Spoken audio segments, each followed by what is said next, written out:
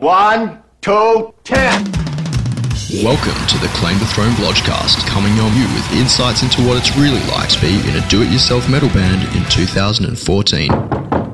Who is it? Welcome to the second podcast of 2014. I'm Ash. I'm Kiba, and this will be the first interview of the year, and only our second interview ever. So pretty keen on pumping out a few of these bad boys throughout the year. Hope you enjoy them. We've certainly had good fun chatting to people so far, learning heaps ourselves.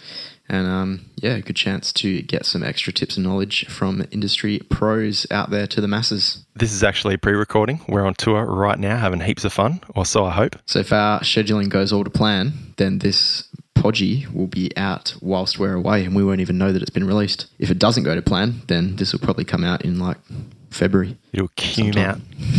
So this year's going to be filled with interviews, hopefully every second week. As we previously explained last week on the podcast, we haven't actually recorded yet, so here's hoping. And basically what we did was get a short list of people that we really wanted to interview and also some that would be easy to get started with. So this first interview is actually our friend Sam Allen. He does sound for Claim the Throne on our bigger shows when we want some ace sound, and he also runs a recording studio. He came from humble beginnings as a hobbyist with his own band and has turned that into a business through live sound and also running Electric City Studios, which is his current venture. Cabra and I were able to interview him quite easily because he lived around the corner from my house. And it was a really good chat, and I'm looking forward to listening to it again. Sam, it really is a pretty knowledgeable dude who's, like you said, started from humble beginnings and really worked his way up. Obviously extremely motivated person and constantly learning more things. He talks a bit about what it's like from, a business perspective. So people that might be wanting to get into the sound business, live and studio, but he also talks about it from band perspective. So he's going to be giving a lot of tips, a lot of gold nuggets out to all you musicians out there who might be looking to record sometime soon or looking to get a sound guy at your shows. It's really cool to be able to hear it from someone who's directly involved in that, and he can let you know exactly what's going through the sound guy's head. So without further cume, let's kick it over to Kiba and Ish with the Sam Allen interview. There's a Cabba here and an Ash as well, and we're here today with our first interview of 2014, a bloke called Sam Allen from Electric City Studios, also from quite a few Perth bands, and all around sick dick. How you doing today, Sam? Quite well. That's good. You look really good as well. Just to give the viewers a bit of an idea, you've got a stunning beard, I'd say probably about 6 inches long, beautiful glowing eyes, and a brand new Earth Rot shirt, which I'm probably going to steal at the end of this interview. That was not a question, by the way. Giving the listeners a bit of an overview of who we're talking to today, but if you don't mind, Sam, can you just let us know a bit about your background, how you got where you are today, what you do, and what you're up to in the music industry? Certainly. I suppose I got my start recording Ashley, in fact. Well, technically, I suppose, before recording Ashley, I started recording my own band, a really terrible old band called Binding the Flesh. I suppose I wanted to record it myself because I didn't want to pay money to record things. So recording software and interfaces and such had just sort of come down a lot in price. It was a lot more accessible. So I thought, why not? I'll get into it, give it a crack. So I first met you from earlier bands than that you were in. Did you used to do your demos and stuff like that for those bands as well? I suppose so. You could call it demos. It was terrible. That's Things what a demo is, right? But real terrible, like taking an over-ear headphone, for instance, and slapping that against a guitar cab and using that as a microphone because it didn't actually... So you actually mic'd up cabs? Yeah, but, like with a Sound Blaster 16 on an old Pentium. You are talking with to a headphone. 15-year-old Ash right here. I used to put my Sony headphones on my drum kit after school in year 11 and get a pretty good overall kit sound on Goldwave. Classic on software. On the old Sound Blaster. Good days. So you used to do demos for your bands, and then did you catch the bug or? Yeah, pretty much. I'd been using Fruity Loops for a while, making industrial music, that kind of thing, because I'm a bit into that whole electronic crossed with metal sort of stuff. So, it was kind of part and parcel with that, wanting to be able to record good guitar sounds. And obviously you get to a point where if you're technically minded, this sort of stuff becomes an obsession and takes over your life. And I just started buying microphones and interfaces and pretty much going crazy, I guess. Wicked. And so that's when you started sort of tracking for other bands as well, once you started building up a bit of a batch of gear of your own? Yeah, so I won a competition from Billy Hyde's, strangely enough. They gave me $5,000. So I bought a lovely ESP Eclipse, bought some crappy Motu interface, and just started demoing other bands for free, just trying to do as much as I could. Just out of your bedroom and that sort of thing? Yeah, out of my bedroom at home. Got a nice pair of monitors, and just sort of started with programmed drums and always mic'd up guitars. Was never a big fan of the whole guitar amp sim type deal.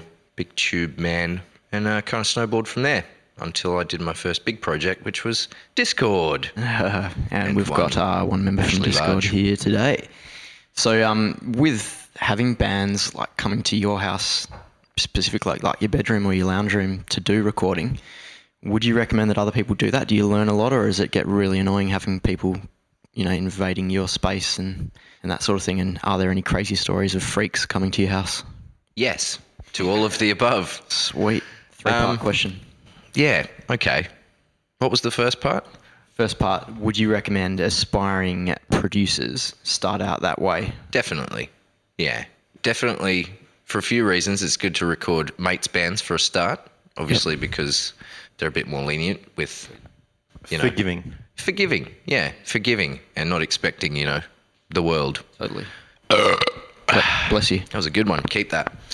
Do that clip? No. Excellent. Good burping microphone technique.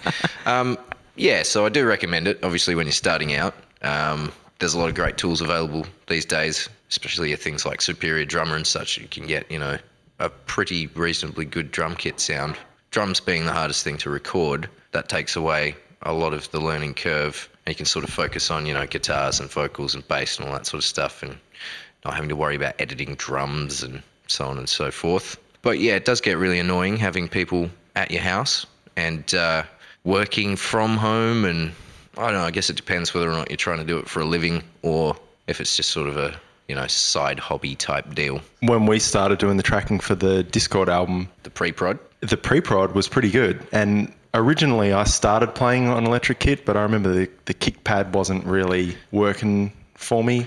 No, it was a real pain, wasn't it? Yeah, so we had to quantize it all, and it was just I think we just ended up I just programmed it, didn't I? Yeah, on Cubase back then. But did a great job too. When we actually, I think the reason why we ended up doing it was that, it sounded pretty sweet straight off the bat. Like those guys, because I only just joined the band, they'd paid so much money in the past, 10 grand or something like that, to get an album that sounded great, but, they were rushed, blah, blah, blah. They didn't quite have the time to do everything. And so when you gave us a good quality demo for free, we're like, well, what would you want to take it to the next level? So it was almost like the band approached you. Were you actually confident that you could do it, or did you just think it's now or never? I was reasonably confident, but also shitting my pants at the same time. Yeah, because when you mentioned the drums thing with Superior, or whatever it be, like program drums, was that your first drum recording experience? It was. It was. Indeed. That's awesome. So basically with you guys, it was the quote that I gave you in the end was what I required to purchase an Audix DP5 drum mic kit, a couple of Rode NT55s, and a legitimate copy of Cubase. So I kind of looked at my early jobs as sort of like, I'll charge what is sort of a fair and reasonable amount and allows me to purchase the gear that I need to actually do the job. Yeah. So it was a good way of, a good deal for people that wanted a recording, and it was also a good deal for me because it helped me build up all the equipment that I wanted. Which is pretty much what Claim the Throne did for the last album. We exactly the same as you, just like we'd been doing demos for however many years, and then, didn't have such a great tracking session, and then thought, well, you've been recorded so many times. Do you reckon you know where the mics go? I'm like, oh, well, vaguely. Let's give it a whirl. And so we just kind of got enough stuff together just to do it, to send it off to mix. I think the trickiest thing about drums is phase, and it's something that a lot of people struggle with. So not having to worry about that, using programmed drums as a sort of starting point is good. And then you can worry about phase on things like guitar cabs. If you want to use 2 mics on a guitar cab, it's a lot easier to get those 2 things in phase than, however many drum mics you end up with on a drum kit, depending on how you do it.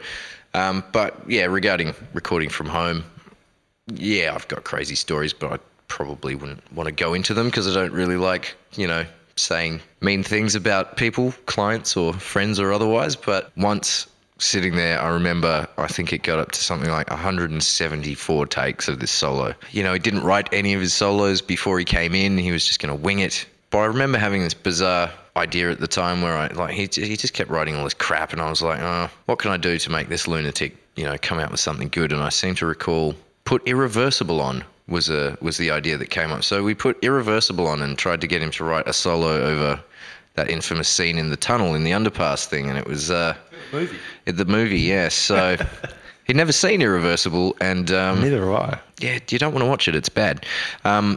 Yeah, basically he didn't play anything because he was too busy watching the movie, and after 3 hours of having to watch that movie, he then sat there and tried to play a solo 174 times until I had to kick him out of my house. Oh, man. Terrible. On that note of bands winging it in the studio, does that, I guess, as a producer, does that concern you? Do you reckon bands need to practice more before they come in? And Yes. I'm a fan of two-part questions. So as a producer, do you feel like you are entitled to have a bit of input into the songwriting process as to, you know, if you have ideas to how they could play something better? Would you feel comfortable, you know, saying that or making suggestions? Well, it depends whether it's been clearly delineated as to whether or not I'm the producer or simply just engineering it. So, yeah, in the instances where people have asked me to produce it for them, then certainly that's what they're asking for, is your input. You know, I don't tend to try and make any sort of sweeping changes to anything. I just offer simple suggestions where I think things could be better or quicker or easier. Or For sure. preparedness is a big problem in the studio. And I guess nothing lines my pockets quicker than people that are unprepared, because, you know, you're paying a day rate to be in my studio. The longer it takes, obviously, the more money is in it for me. But it's frustrating, you know. I don't want to sit there hearing 100 different solos that, you know, whatever.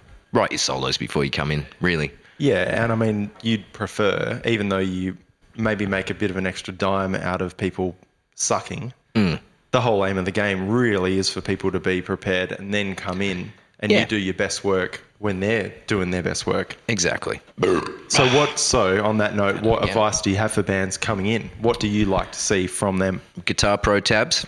Whoa, how come? So Well- you can learn the song? That's good for me as well. The structure and everything? Especially if there's markers in the Guitar Pro tab file. Whoa, mama, you're prepared. Tempo track, obviously. Best tip I've ever heard. So I can't imagine any tips being better than that, actually. Well, I've got a few. But yeah, good stuff, because especially if you've got markers and tempo tracks, then obviously I can import MIDI from that into a Pro Tools session.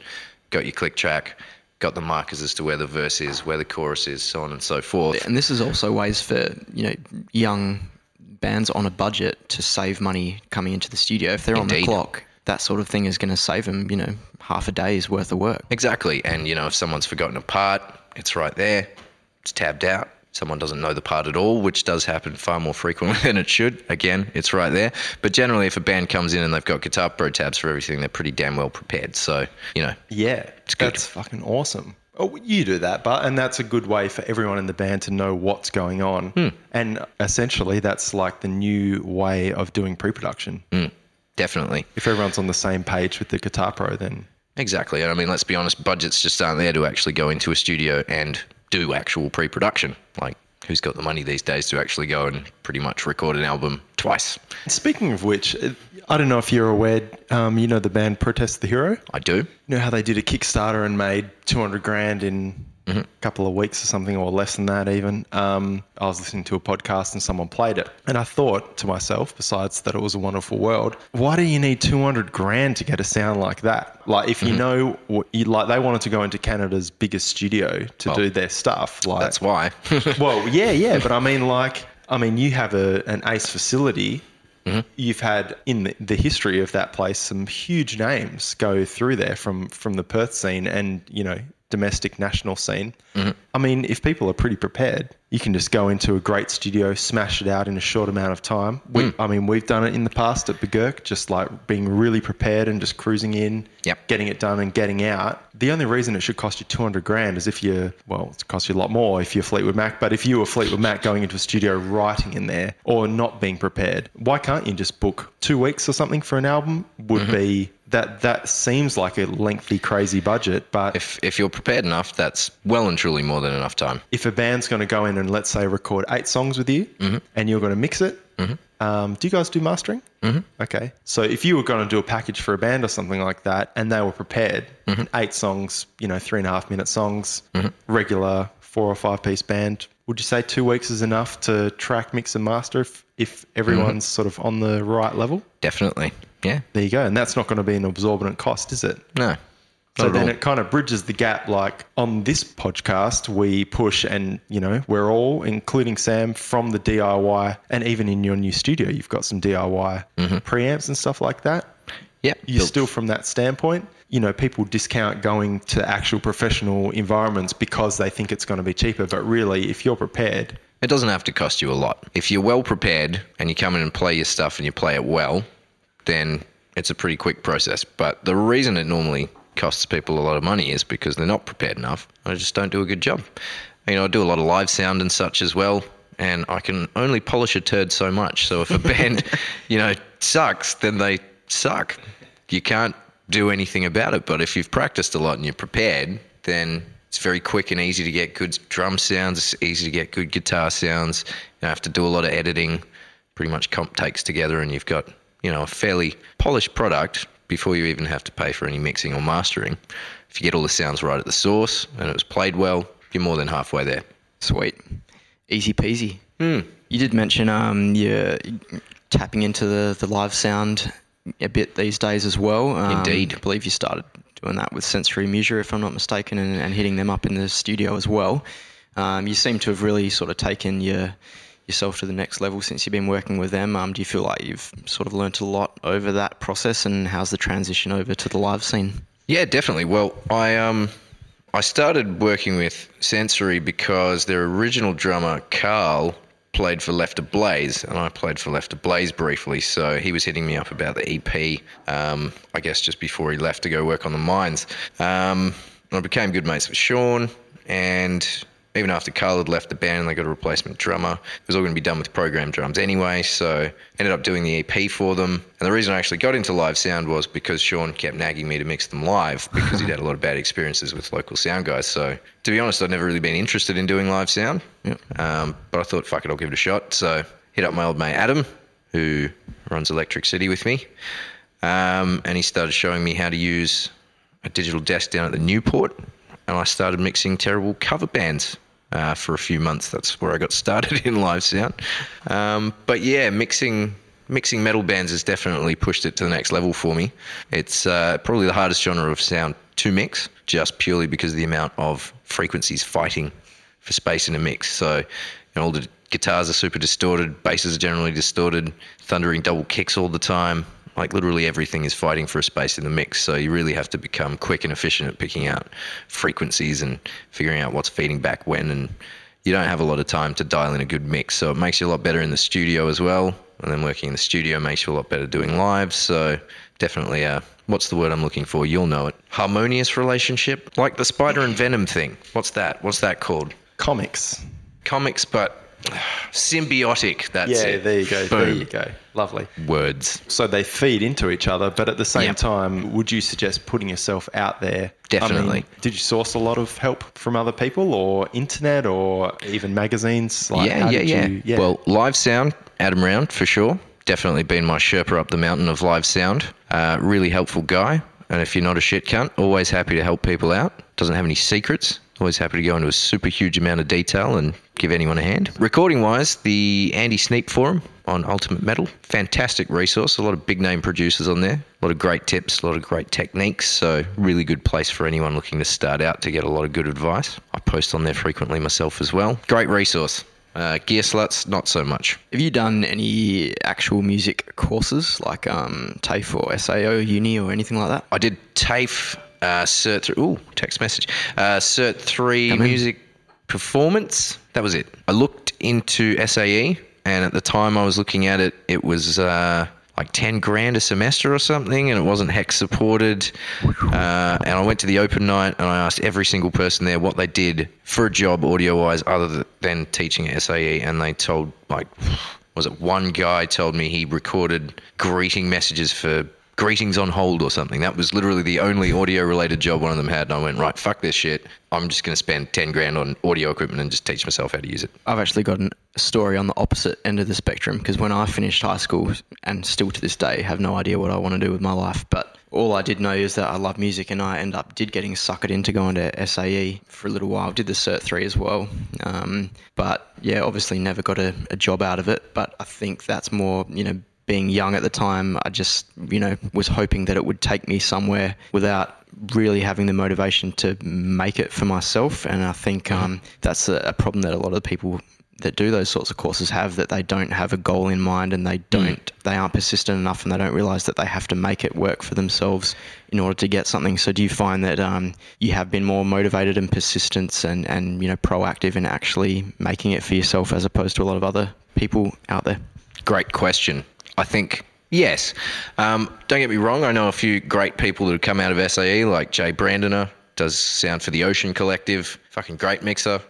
Casey down at Beat Nightclub, fantastic. But yeah, SAE is definitely like very hands off. So you get out what you put in. I think a lot of people go in expecting that they're going to get something out of it without having to do a lot, just because, I don't know, they think it's fuck knows what they think. But they think that if you're paying that much money, they're just going to inject your brain with some magic potion that's going to give you a job and skills. Yeah, exactly. So I guess if you don't have the passion for it, you don't have the commitment to it, let's be quite frank, it's a fucking brutal job. It's extremely hard to make ends meet.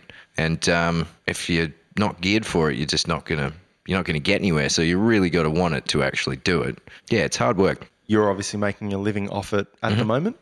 I am, yeah. And the hours you put in compared to a normal 9 to 5er is the trade-off that you're doing it because you love it and you're getting, some sort of similar wage? Or are we talking you suddenly just got offered millions of dollars just to record? No, I mean, I have to put in a lot of work to make ends meet, but it's, you lose your social life. It's down the toilet straight away. Like, I don't know, you're not going to make a living just doing studio. You're not going to make a living just doing live. You need to branch out into multiple areas. That's the thing about it. So, and just before we got here, you said you were doing some editing. So it seems like you do a few things for love still, even when it is your profession. Yeah. Well, I'm working on a project that one of my housemates is in, and a couple of my best mates in the local scene, Chris Gebauer, Jared Bridgman, good old chums from Sensory, new side project for those guys. So, I throw a few extra hours in there for love. I'm not going to charge them a full, studio rate, sit there and edit a few bass tracks. I mean, I've pretty much done all the mixing for it just the other day, so it's just a few last-minute touch-ups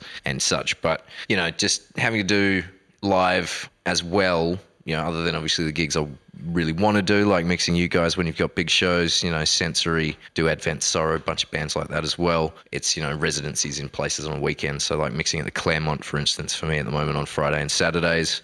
Really? And, just for the local cover band that's there or something like that? Cover band on a Friday night, and then Saturday night it's a indie rock night. So prior to that I was mixing at Peekabah on weekends. That was real cool. Good vibe down there.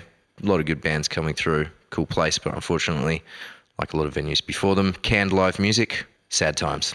In the in that live scene that you're working in at the moment, do you have any tips, I guess, for bands live in regards to treating the sound guy in a good way? Like, do you get bands that treat a sound guy like a jerk, or do you have particular bands that you go, wow, they were really nice, I'm going to do a better job for them, or It's pretty rare for people to treat you like shit because personally, I don't care if someone treats me like shit. I'm not going to do a terrible job for them because I have pride in my work and I want to try and, pull a good mix regardless. But you certainly feel like doing terrible things to them when they're jerks to you. So my tips would be get the sound guy's name and remember it, because that makes them feel good. Turn your amps down when you're asked, because basically if the amps are above a certain volume, they're going to be louder than the front of house system itself. And then I, for instance, have no control over how much guitar is in the front of house, and in effect, I'm fighting your guitars to pull a good mix, which means turning everything up, which isn't always a good thing. But yeah, I mean, if you want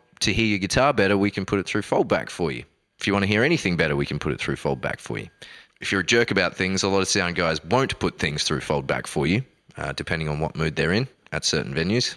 Listen to them, because they're not telling you things just for shits and giggles. And, the other thing is, I think sometimes bands think that they have to fight you for stuff. It's like, they're asking for like more vocals in the foldback, for instance. And like, I'll give you as much fucking vocal in the foldback as you want until it starts squealing.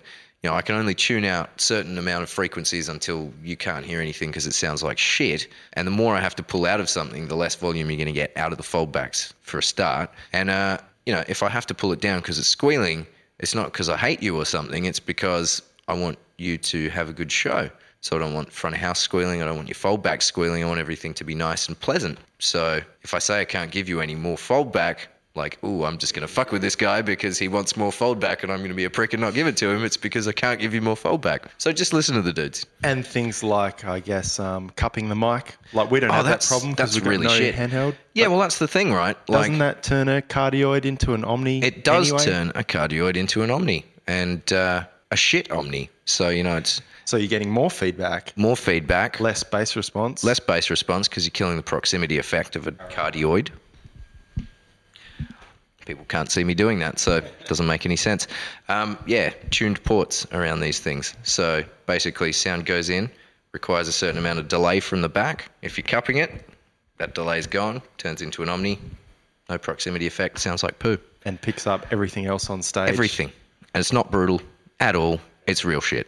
And swing mics around if you want. Try not to hit them on things. Obviously, it's common courtesy, but mostly just don't point them at the foldbacks. That'd be sweet. Oh, and tune your fucking drum kits. How about that? Get a drum dial if you have to. Skin your kit now and then, you know. If you got really dead skins, just maybe replace them before a big gig. You're not bad. I'm not directing this at you. I'm just saying in general. Yeah, sometimes you know, I'll sit there wrestling with an EQ for ages and it's like, well, I can't do anything more with that because it's just shit. Basically, if all your stuff's tuned well, if all your stuff's at a good volume and you play well and you play tight, then the band almost mixes itself. What do you think about things like the Kemper or Axe Effects, like DI guitar rigs? Great for touring, but not in the studio. Don't like them. And in terms of the studio, let's pretend you've got your old mate with a $190 guitar head with some smelly top end on it. You love that tone and you go into a studio like yourself and you're presented with that. How do you go with that? Like, do you think people should be a little bit accommodating to, you know, what you have to offer tone-wise, or?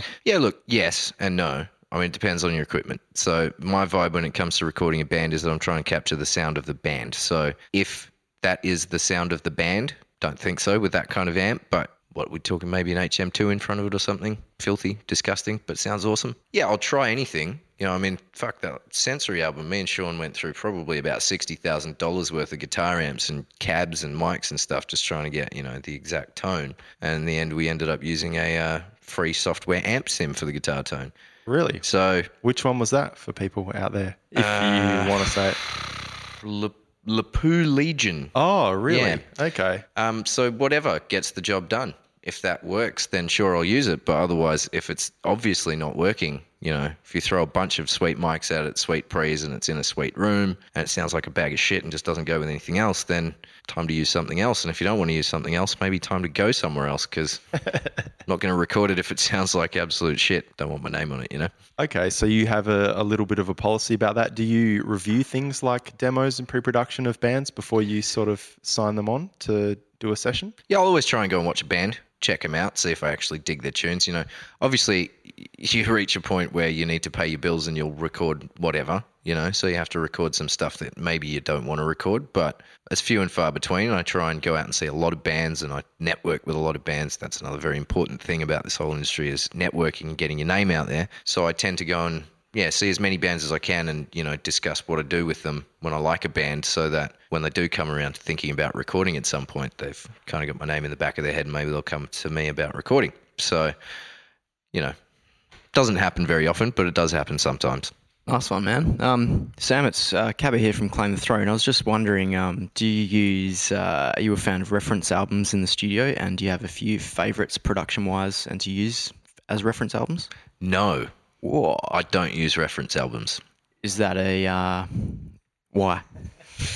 Well, you don't want to copy stuff like that. Yeah, exactly. I mean, they've got, you know, I do use reference albums at the end of, say, my first revision of a mix just to check whether things are sort of, you know, similar commercial. Like I'll find a band that the band I'm recording is a fan of and have a listen to some of their albums, or maybe I'll listen to one of their albums before we go into the studio if they've said specifically they want that kind of sound just so I've got the gist of it. But I think if you're trying to make another band sound like another band, then you're not doing that band justice. You should be listening to that band and working out how to get the best result for that band's sound possible. And I think using reference albums distorts that perspective, so I don't use them. Awesome. What if a band give you an album and say, this is what we want our guitar tone to sound like? Well, I can pick out probably what the amp is that has been used, depending on what it is, and make suggestions and such. I'm quite happy to aim for a similar sort of sound, but I'm not going to try and copy it exactly. So I'm not going to sit there and, spend hours miking up a guitar amp and cross-referencing it with an album and going back and forth. It's like, if you wanted an album that sounds like that, then go to that producer, go to that producer, engineer, whatever, get them to record it, because a lot of it is to do with them as well as the band. Do you have any favourite albums, I guess, sound-wise that, I don't know, you aspire to hit one day, or, any albums that you listen to and go, that sounds good? Well, you know what? I love Colin Richardson's stuff, so Burn My Eyes by Machine Head. Yeah. Thornography by Cradle of Filth. Not so much that one. My main amp of choice is always the 5150, so for me, one of the best examples of that is going to be Machine Head, for sure. That's probably my favourite album of all time, to be perfectly honest. So probably right up there for me as well. And how do you go about getting drum sounds and stuff like that? Like, obviously you record a wide variety of genres, and we're not like Cameron and I pretty much only listen to Devourment and want that sound. But like when you've got a band coming in, like for instance, if Claim the Throne came into you, we'd be looking for Ash would be looking for something across between Tool album and a Mastodon drum sound or something like that. Like, how do you approach that in your space that you've got with the drum kit you're presented by a client, as opposed to having access to a ridiculously awesome drum kit? Well, it's not too much of an issue for me because we have a bunch of ridiculously awesome drum kits there. So are you saying in a world where I didn't have that access? Is that what we're saying? You have kits as well as just we've shitloads got of snare drums? Something like 12 full kits, bunch of stuff. Pretty good time for a plug for Electric City right now. Yeah, we got a bunch of Ludwigs and Pearls, and I think there's a whole Brady kit there. There's a Ayoade Custom in there. There's a bunch of really tasty stuff. So when bands come in to record, you can accommodate them. Yeah. If they come in with a Pearl Forum, for instance, you can dish them out on a Ludwig and they'll be sweet. Well, if it's a Pearl Export or something, yeah, sure. Got Ludwigs, got a huge snare collection, lots of Bradys, lots of Ayots. So that's not a problem. Tasty stuff, so not an issue. But let's say I didn't have access to that sort of stuff. Yeah. Tuning the drum kit is of vital importance. So if you have a pretty average kit, you put decent enough skins on it and tune it well, it comes up a lot better than you might think it would. Do you tune? I do a bit, but got a good mate, Hat. I don't know if you know Hat. Just played drums for Downside, Draft, etc. Monster drummer. So a lot of the snares down in our studio are his. Basically didn't have anywhere to store them. Good friend of ours stores them down at the studio, lets us rape them at will. So I'll often call him up. Charges about $100 to come in and tech for the day, and he'll fully reskin the kit, tune it up, and it just sounds fucking amazing. So for aspiring engineers out there, you'd suggest learn to tune, and for drummers, learn to tune, and learn what heads are good. Yeah, because you had some specific, if you're getting new heads, please get these kind of requirements. Evans, what, G2s? G2s on the toms, Genera on the snare. We're talking metal here, of course. They're my preferences. So nice tight sounds with minimal overtones. Do you get, speaking of metal, do you get a variety of clients these days? Or because you've come from a metal upbringing, so to speak, what clientele do you look at these days? I mostly record metal and hardcore stuff, bit of punk here and there, but I do record anything. But mostly I do heavy stuff because that's the sort of clientele that approaches me. Are you out there still networking as actively as you used to be to try and get clients, or how does that work for you these days? Not as actively, but kind of with different bands. So like obviously because I do live sound, and when I've been doing residencies in various venues and such, you get a lot of bands coming up and complimenting you on the sound, and talk to them about what you do and the fact that you have a studio, and a lot of them are looking to record. So do a lot of networking that way. So that still seems to be quite a primary thing. It's very important. You need to be active and gig going. You should be a part of your local music scene. Agreed. You can't just expect people to rock up to your studio because you've got a studio. Go out and watch bands, make people want to come record with you, Would you say that's the most effective form of marketing that you have for yourself, getting out there and actually speaking to people face to face? Yeah, I don't do any advertising really, spam the odd post from the Facebook page, but that's about it. I pretty much just put my feet on the ground and go out and talk to people. That's how I've always done it. Get some good word of mouth, I guess, and Yeah. people pass your name around, and it's the way to do it. Yeah, exactly.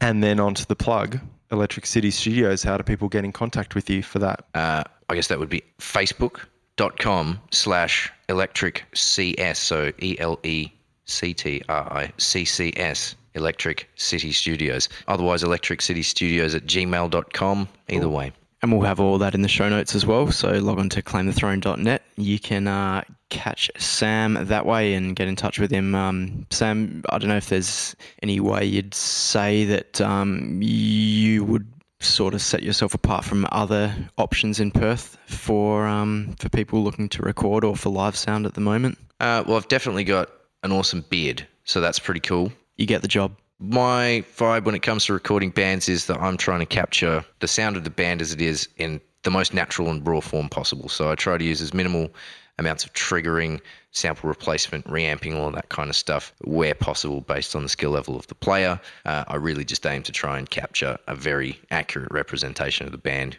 and try and get the best sound that I possibly can. So that's my vibe. If you want that kind of thing, hit me up.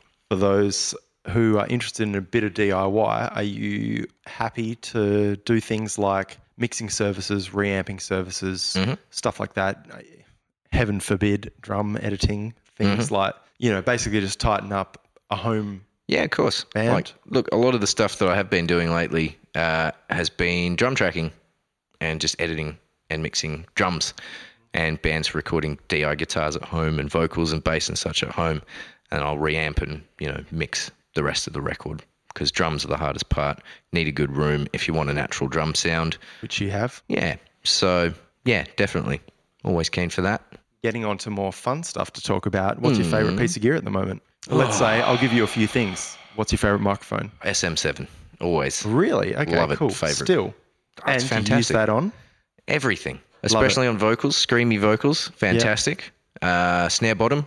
Absolute favourite mic Bottom, for that. really? Bottom. Love Okay, it. cool. Fucking love it. Why on bottom? Because I'm weird and I get most of my snare tone from the bottom of the snare. Is that right? I try and get all of the crack and all of the juice from the snare out of my overheads and my rooms. That is a tip. That is a serious tip. And I pretty much use all my close mics just for the attack, so the initial note and attack, not Okay. so much the actual tone of the drums. So I don't position the mic so that it's right on the wires. I'm trying to get a lot of bass and punch and thump out of it. So I want something big with a lot of resonance that gives me a big fat fucking low end, so I can just make a really big, cracky, brutal, ball nut crunching, fucking delicious snare. Then room mic. Room mic. You know what? I'm just going to go with an override of what I just said with the SM7. Oh, two SM7. So one on the bottom No, stand, no, no. one on the room. No. Or It's, use that as the room. Another mic that's my favourite mic. This is probably my equally favourite mic.